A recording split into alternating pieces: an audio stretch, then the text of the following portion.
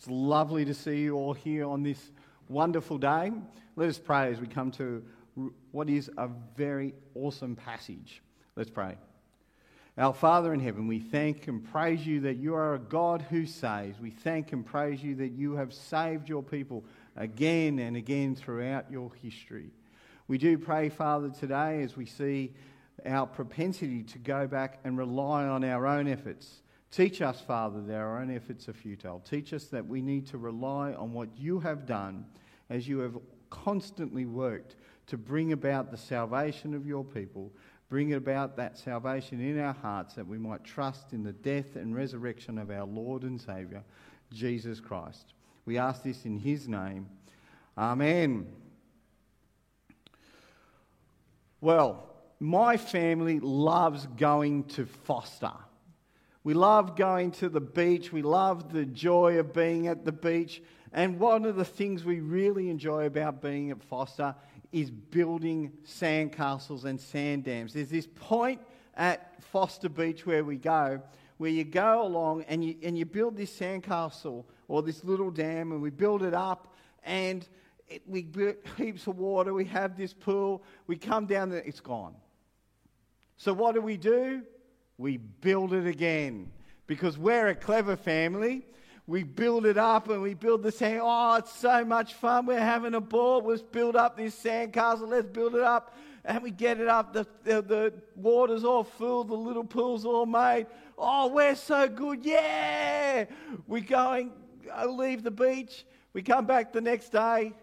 It's gone. How many times have we done this? I've been married for 20 years. We've been going to that beach since my kids were knee-high to a grasshopper. Every time we go to that beach, we build that sandcastle. Futile, a waste of time. But gee whiz, we keep doing it.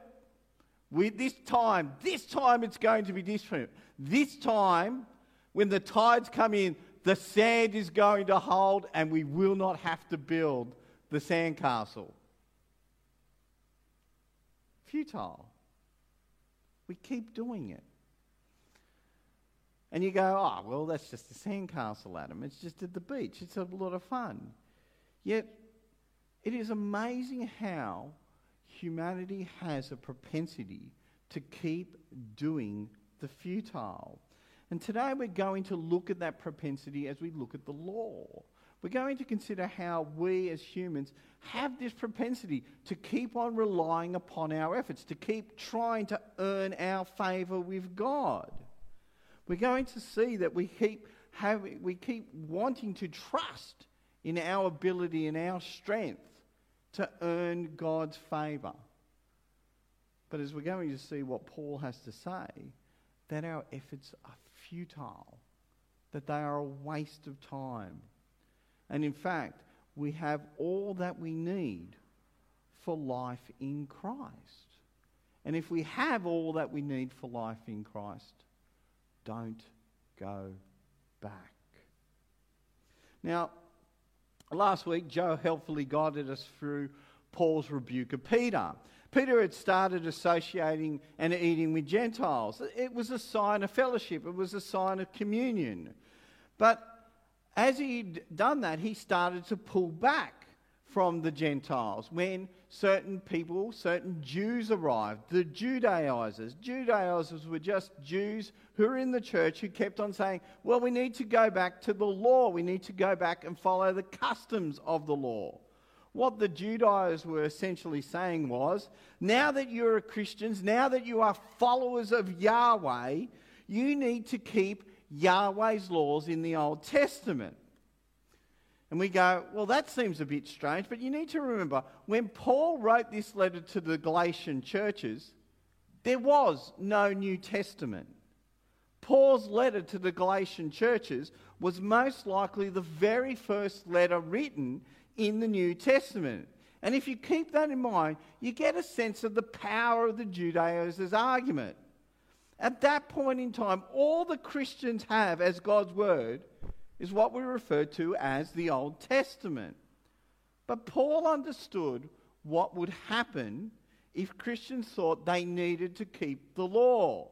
That simply through osmosis or our own sinfulness, people would make their salvation or their relationship dependent upon their works. They would make their relationship with God dependent upon their keeping the law.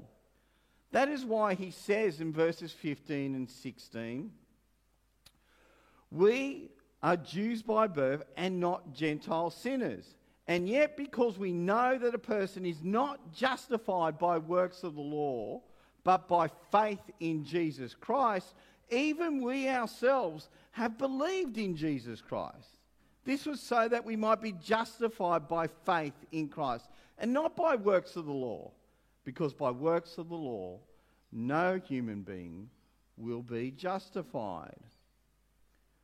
Paul's argument is summed up in these verses as Christians, our standing before God is not based upon any work, any effort, any merit, anything we can do. We stand justified right before God simply based on what Jesus has done for us. That is what it means to be saved by grace alone, through faith alone, that we are totally dependent upon Jesus' death upon the cross and his taking of punishment for our sin to stand before a holy God. To be justified by faith in Christ Jesus is to trust Jesus' death as the basis for our restored relationship with God. Now, Paul goes on to explain the implication of these in the next 5 verses. And he starts with this simple idea in verses 17 and 18. If you trust in Jesus for your justification, do not go back. If you are saved by Jesus' death, do not go back to trusting in your ability to keep the law. Verse 17. But if we ourselves are also found to be sinners while seeking to be justified by Christ, is Christ then a promoter of sin? Absolutely not. If I rebuild those things that I tore down, I show myself to be a lawbreaker. Now, Paul raises what is the objection of the day to the idea of grace alone. And so when people today read this passage, they often take it to mean, well, if I'm justified by grace alone or by Jesus' death alone, and our sin has all been dealt with, then I'm free to sin as much as I like, right? And we think, as we read that, well, that's the objection Paul is dealing with. And I've heard this objection quite a bit from atheists and Roman Catholics to grace alone. They say if Jesus died to forgive all our sin, then have at it. Do as you please. They're saying if a person is forgiven all their sin, they can just keep on sinning. There's no restraints to doing evil. So when Christians look at this passage and they think Paul is dealing with the objection of grace alone, to this objection to grace alone, they read, well, how do I understand Paul's answer? When you understand and think deeply about what Paul is saying, you see there's a bit of a disconnect between verse 17 and 18 if you take our modern objection into reading the passage. What we need to do is take a step back and place the objection that Paul is dealing with in the context of his own argument. And when we do this, we see that Paul answers a slightly different objection to what opponents today make to grace alone. Now let's look at the passage in context. When Paul uses the word sinners, as I said earlier, he's referring to Gentiles. That idea comes from verse 15, where Paul calls everyone who is not a Jew, aka Gentiles, us, sinners. That is the language he uses. What the Judaizers seem to be arguing is this: if we are all justified through faith alone, by grace alone, then everyone in the whole world is in the same boat. And if everyone is in the same boat, we are all sinners before God, then the law has no power, it has no value. In essence, if we are all justified by God exactly the same way through faith, then the law has no purpose. Because Christians, especially Jewish Christians, are just like everyone else. And if Christ's death makes everyone the same, then all are sinners, and Christ is a promoter of sin. Remember, they have no New Testament. All they have as God's word is the Old Testament. So they would have been thinking, if we're justified by grace alone, through grace alone, by faith alone, then the law, that is God's word, has no purpose. And if people don't have to keep the law, then Christ's death makes us all sinners. Christ has become a servant of sin. Rhetorically, it would have been a powerful argument in the absence of the New Testament. The argument is about the point and purpose of the Old Testament law. That is what Paul has in view. And when we understand that, then we understand Paul's answer in verse 18. It is made clear. Is Christ a servant of sin? Absolutely not. Because if I rebuild what has been destroyed, I show myself to be a lawbreaker. That is, if anyone uses the law as a means for or a means of obtaining justification, then the whole law goes into effect and they will be condemned by the law before God. In fact, if you read the law, you will know that. Don't go back to the law, is what Paul is saying. It was fascinating listening to the story last week that Joe brought up of the lady trying to keep the Passover. How she worked so hard and went to so much effort to please God. And how all her efforts, all her work, where did it lead? Misery. And thinking that she was a failure before God.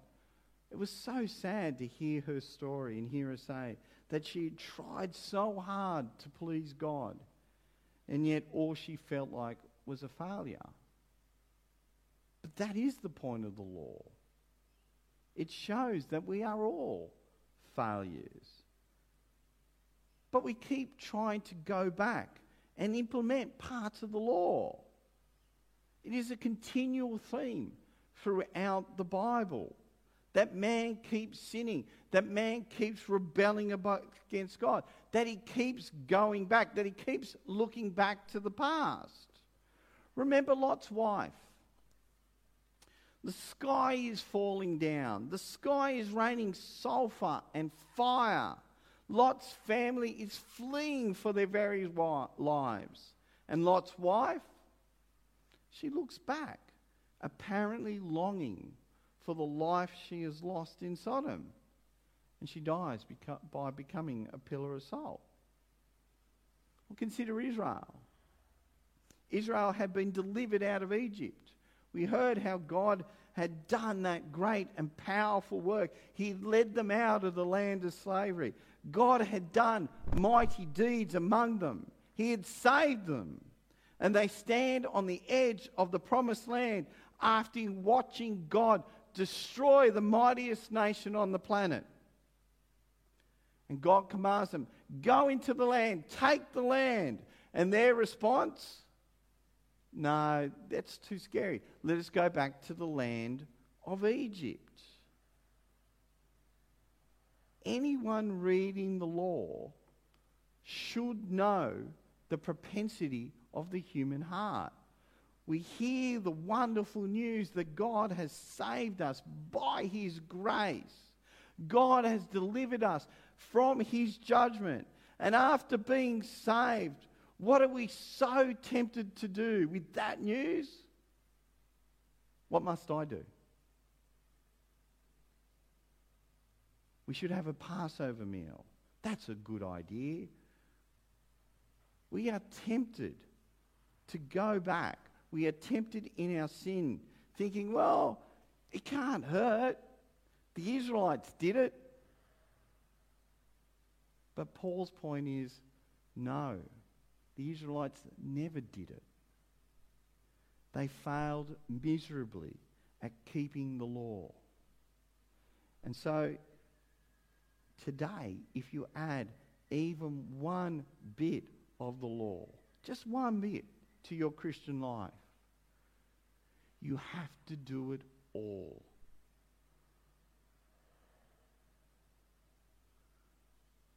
So how does that apply? Does it answer today's objection to the idea of grace alone? Well, let's think about that. If God doesn't want us to attempt to keep his law as a means of pleasing him, the law he revealed to his people after saving them, if God doesn't accept people trying to keep his revealed law, do you think there is any possible chance that God is going to accept a man-made law that you make up? Do you think there's any chance he is going to accept any ritual, any religion, any way? If he doesn't accept our attempts to keep his law, he is most certainly not going to accept any other attempt at keeping any other rule. Though Paul doesn't directly address the objections we face to grace alone, his answer certainly covers them by implication. God will never accept any attempt of man to try and win his favour. We do not need a pope or a priest. We don't need fancy buildings. We don't need religious gurus offering 10-step guides to nirvana. There are no rules, there are no acts, there are no laws, rituals, rites, drugs. There is nothing that will bring us back into a right communion with God except Jesus Christ. That is Paul's point. If you have faith in Jesus, you do not need the law for anything. And if we do try to keep the law, we are actually taking away from Christ. We are saying his death is not sufficient for us. Even if we say, well, Christ has done 99.9%. All I need to do is that last 1.1%. I just have to do a little bit because that is honouring to Christ. No, it is not. It is saying Christ's work is insufficient. You know what we are really saying when we say Christ requires our efforts? We are really saying, Jesus, your works for God were not good enough. Which is really to say, Jesus, you are not good enough for God.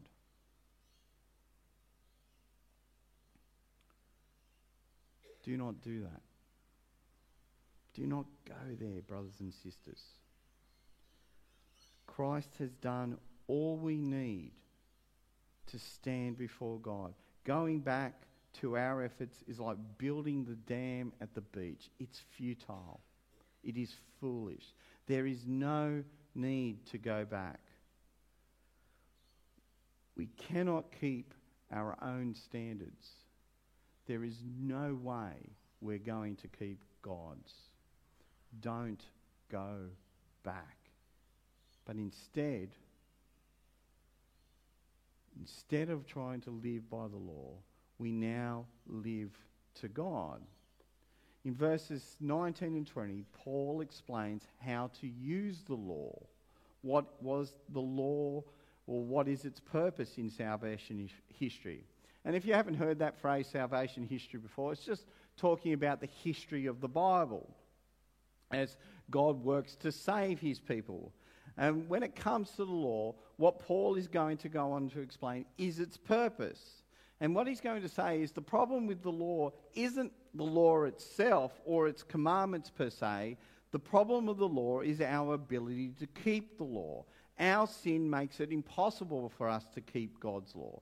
The unregenerate human heart in sin cannot obey God. Full stop, end of story. And Paul points out that is the law's purpose, to show people that they cannot obey God. The fact that people keep wanting to use the law, to go back to the law in terms of Christian identity and understanding, shows that we have a heart problem. The only thing you ever find in the law is condemnation. Not because the law is faulty, but because our hearts are. Reading from verse 19. For through the law I died to the law. For through the law I died to the law so that I might live for God. I have been crucified with Christ, and I no longer live, but Christ lives in me. The life I now live in the body, I live by faith in the Son of God, who loved me and gave himself for me. As Paul looks at the law, with all its instructions about how to live, he keeps hitting his inability to keep it. The law teaches sinful people that they sin. The law can and only ever will condemn sinful people. And so Paul makes the statement, through the law, he's died to the law. He no longer seeks to earn God's pleasure through his merits of keeping the law, for he knows he cannot do it. We keep breaking the law. And that is why I had the whole of Deuteronomy read out, because I wanted you to hear both the rewards and the curses if a person was to attempt to keep the law. I remember being in a church where a passage similar to Deuteronomy was read out, and someone in the congregation asked, should we keep the law?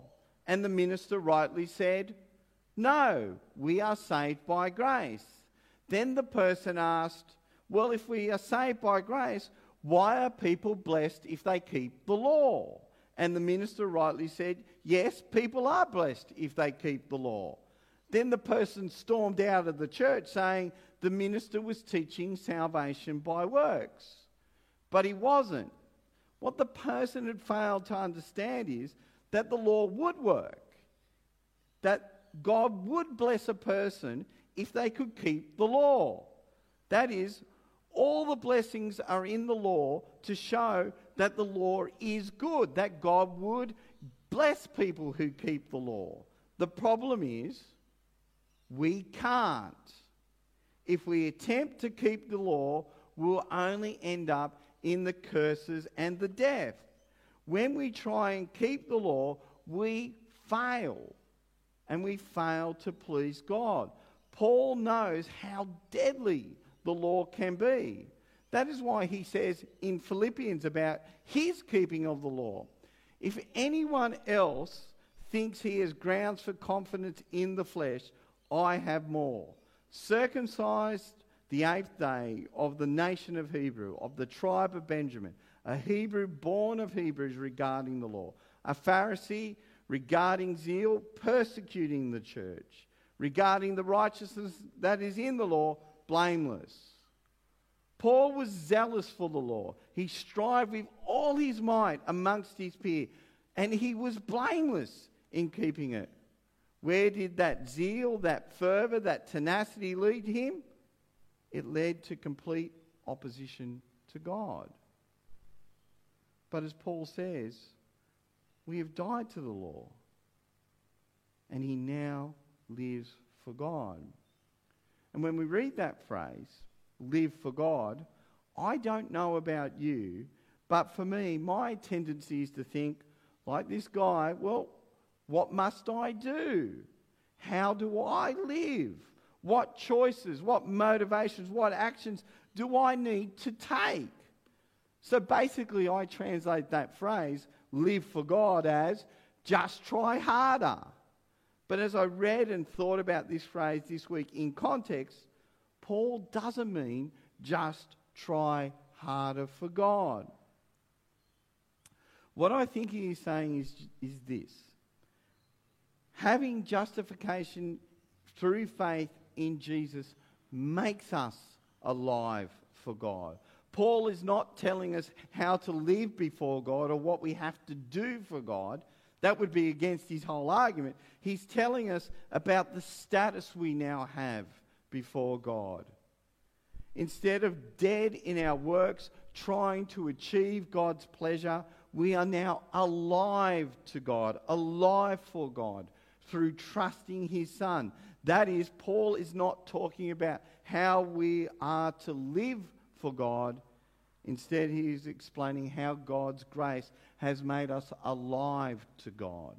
He is talking about our status before God. We are now alive by God through faith in Jesus Christ. Our tendency when we hear the phrase live for God is just to look up and ask, God, how do I please you in this moment? Now, that is an important question that we should ask, but it's just not Paul's point here. When you read verse 20, he doesn't say anything about the way we are to live or give us any instructions or commands to complete. He just tells us about how he no longer lives, but how Christ lives in him. We have been united with Jesus in his death, and we are united with Christ in his life. Though we live in this world, though we live in the flesh, and that is all Paul means by that phrase, in the flesh here, we have true life. We have life with God. We have been caught up into the very relationships of the Trinity. And we now are alive to God. Now, this has important implications for the way we live, and Paul will go on to explain those later in the letter. But at this point of the argument, what it really should create in us is incredible thankfulness and relief. We have a new status, a new hope. We have life, and we've been caught up into the very relationships of God in Jesus Christ. My first point was don't go back. But when you realise how much has been given to us through faith in Jesus, my second point is, why would you want to?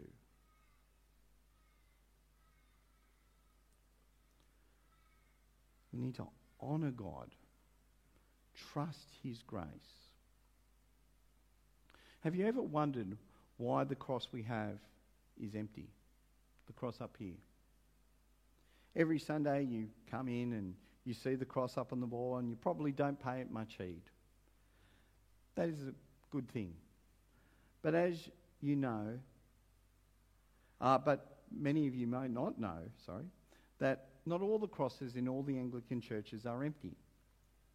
When I first became a Christian, the church I attended had a very similar cross up the front. And on that cross hung a portrayal of a very pained and pierced Jesus. I don't know why they had that Jesus on the cross, on the wall. I never asked the minister, but I always wondered about it. Though I can't tell you why they had a portrayal of Jesus up there, I can tell you why we don't. We don't have Jesus up on that cross because his work on the cross is done. His salvation for us is complete. God's wrath and judgment for his people have been completely dealt with, and it is finished. When you look up at the cross, you are supposed to see that Jesus' work is complete. It is finished, kaput, over, done with. And that is what you are supposed to see upon the cross. Nothing. And seeing nothing, this is what you should think.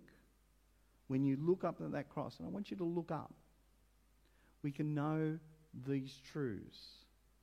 Has God's anger at my sin been dealt with in Jesus? Done. Am I justified before God? Done. Has God adopted me and brought me into his life in Jesus? Done. Have I been made ready to serve God through Jesus' death? Done. What work must I do to earn God's favour? Done in Jesus. As Paul says in verse 21, I do not set aside the grace of God, for if righteousness comes through the law, then Christ died for nothing. The moment you rely on your own works, you lose all of those great dones. There is nothing we can do to earn God's favour. Honour God. Trust his grace through the death he has given. There is nothing you have to do to earn God's good grace to you, because it has all been done in Jesus. Let no one take that from you. So honour God. Trust his grace. As you walk out these doors today and you are thinking, what should I have taken from this talk? This is it. God's grace has done everything we need to stand justified before God. Let no one take that great news from you. For God has given you life in Christ. He has done all you need for life in him. So live for his praise and live for his glory. Let's pray. Our Father in heaven, we thank and praise you that you are a great and gracious God, that you have done all that we need for life and salvation in the death and resurrection of your Son. We pray, Father, this day that we will live for his honour and live for his praise by trusting his death. And we ask this in Jesus' name. Amen.